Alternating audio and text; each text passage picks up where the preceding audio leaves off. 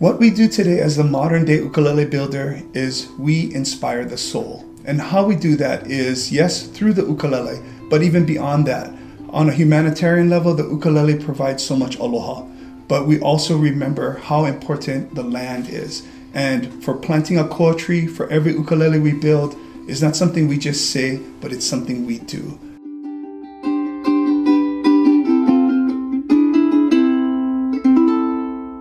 Meet Joe Souza, a master craftsman of the Hawaiian ukulele, whose love for the indigenous music of this US state in the Pacific Ocean is matched by his commitment to reforestation and the spreading of goodwill as part of the culture of aloha.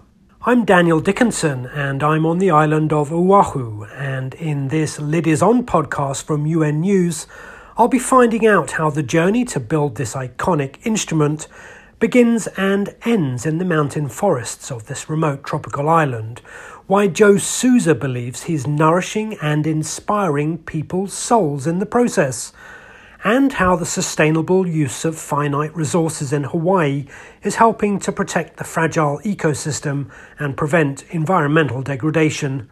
I'll also be hearing how making ukuleles can foster economic and social progress while preserving indigenous culture.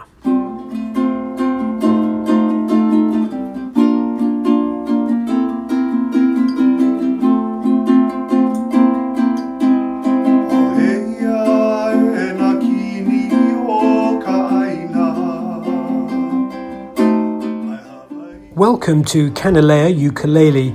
It's a small family-owned and run business nestling on the northeastern shore of Oahu, one of the islands that are part of the Hawaiian archipelago right in the middle of the Pacific Ocean. This is one of the world's remotest places. It's over 2,000 miles from the nearest landmass and, like many islands, faces challenges in terms of access to resources. Joe Souza is what's known as a master luthier, a craftsman of this quintessentially Hawaiian instrument. He's been making ukuleles for over 20 years, and the model he's playing now was made in his workshop.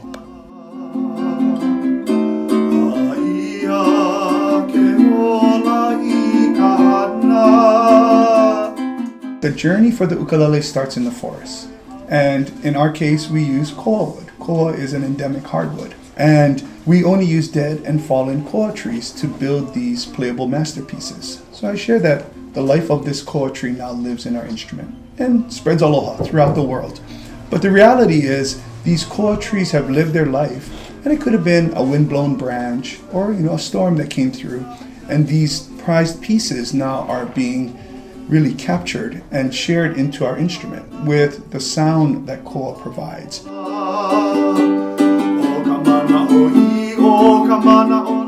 When we go ahead and bring in a new piece, this log or this raw material is ultimately going to become a musical instrument. So there's a particular way we want the wood to be cut. In a musical instrument world, we call it quarter sawn or vertical grain.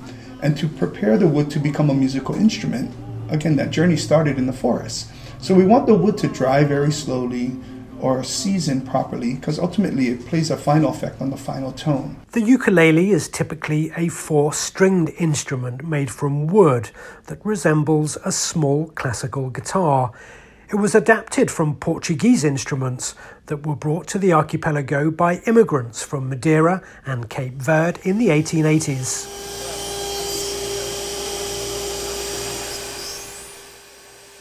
Ukuleles are designed and built from scratch in this compact 2-story workshop, nestling at the base of the imposing verdant forested mountains which dominate the Oahu National Wildlife Refuge. A symphony of sounds cutting and shaping, sanding, milling and finishing resonates as you pass through different areas given over to the production process. Here, a precision tool cuts the necks and bodies of the instruments, an automated part of the process which is otherwise largely carried out by hand. The detail that we're able to achieve today as a modern day builder, I mean literally, we talk in thousandths of an inch throughout the whole shop. We're constantly checking tolerances and thicknesses because we're looking at the accuracy and ultimately the tone that we're able to create today as the modern day ukulele builder. And undeniably, the tone that we're able to create today is different. I wouldn't say better or worse because tone is like taste. A bridge, a small rectangular piece of wood on the body of the instrument to which the strings are attached, is sanded by hand. The richly grained appearance of the light brown koa hardwood is coming through strongly. The building process has as many as 300 different steps, and, perhaps not surprisingly, it takes at least a week for the 17 people involved in the various stages to make each instrument. The company makes up to 3,000 ukuleles each year. Some, which are made to order, can cost as much as $4,000 or $5,000.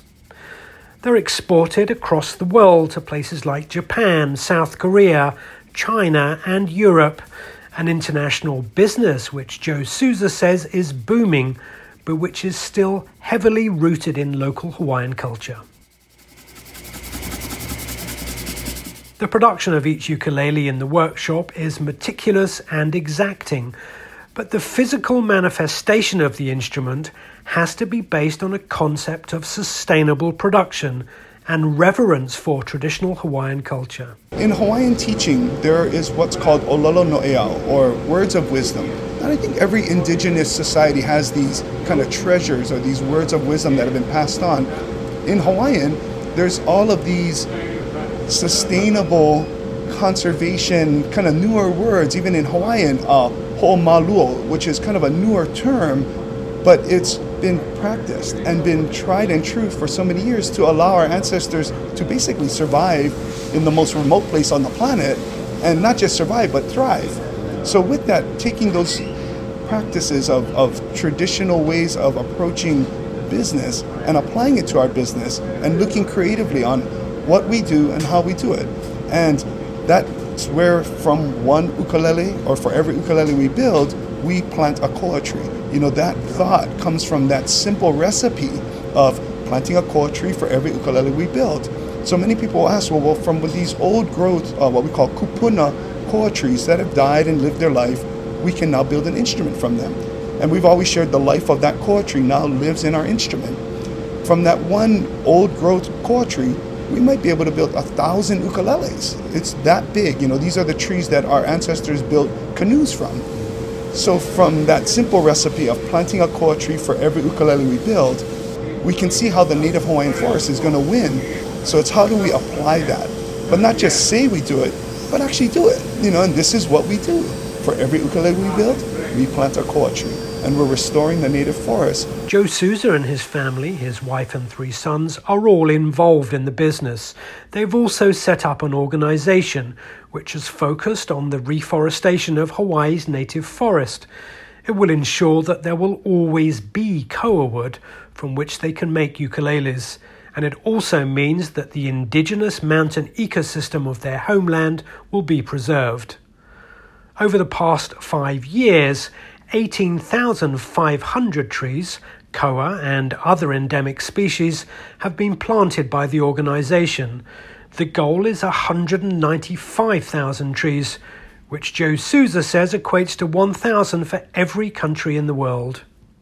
The conservation work in which the Souza family is engaged as part of building a thriving company is one small example of how the responsible and sustainable exploitation of natural resources can go hand in hand with business development and ultimately economic progress. The success of Kanilea Ukulele demonstrates that sustainability and profitability can coexist. The idea of sustainable production is the focus of one of 17 Sustainable Development Goals, or SDGs, targets agreed by countries across the world to build peace, prosperity and eradicate poverty while protecting the planet. A whole range of UN agencies are involved in working towards SDG 12, which goes under the title Responsible Consumption and Production. Kevin Cassidy is the head of the International Labour Organization's Office for the United States. He believes now more than ever that as the world faces the unprecedented challenge of the coronavirus pandemic, it's important that economic development is based on environmentally sustainable and socially inclusive production. Our global economic development model has generated unprecedented prosperity. However, it has had devastating impact on the environment through the loss of biodiversity, the pollution of the oceans and groundwater, and this is undermining our continued economic and social progress. Additionally, COVID pandemic has exposed the linkages between public health and the environment, and it shows that a healthy life and workplace and productive economies depend on a healthy environment. So as countries begin to reopen their economies, we should take the opportunity to foster a transition to a green economy and lay the foundations for environmental sustainability, socially inclusive production, and consumption as we build back better. Back in the workshop of Canelea Ukulele, production has started again after what Joe Souza describes as the craziness of the pandemic and the 10-week lockdown in Hawaii. Demand for the instrument, especially the high-end models, has been strong as people have more time to dedicate to new or established pastimes like playing the ukulele.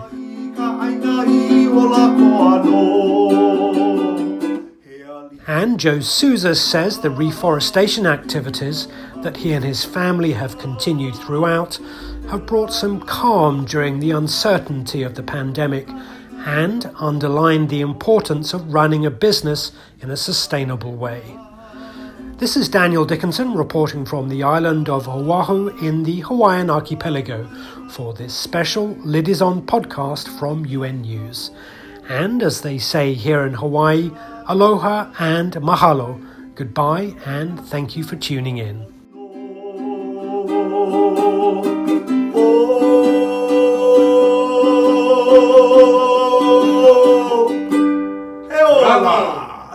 Bravo. Mahalo.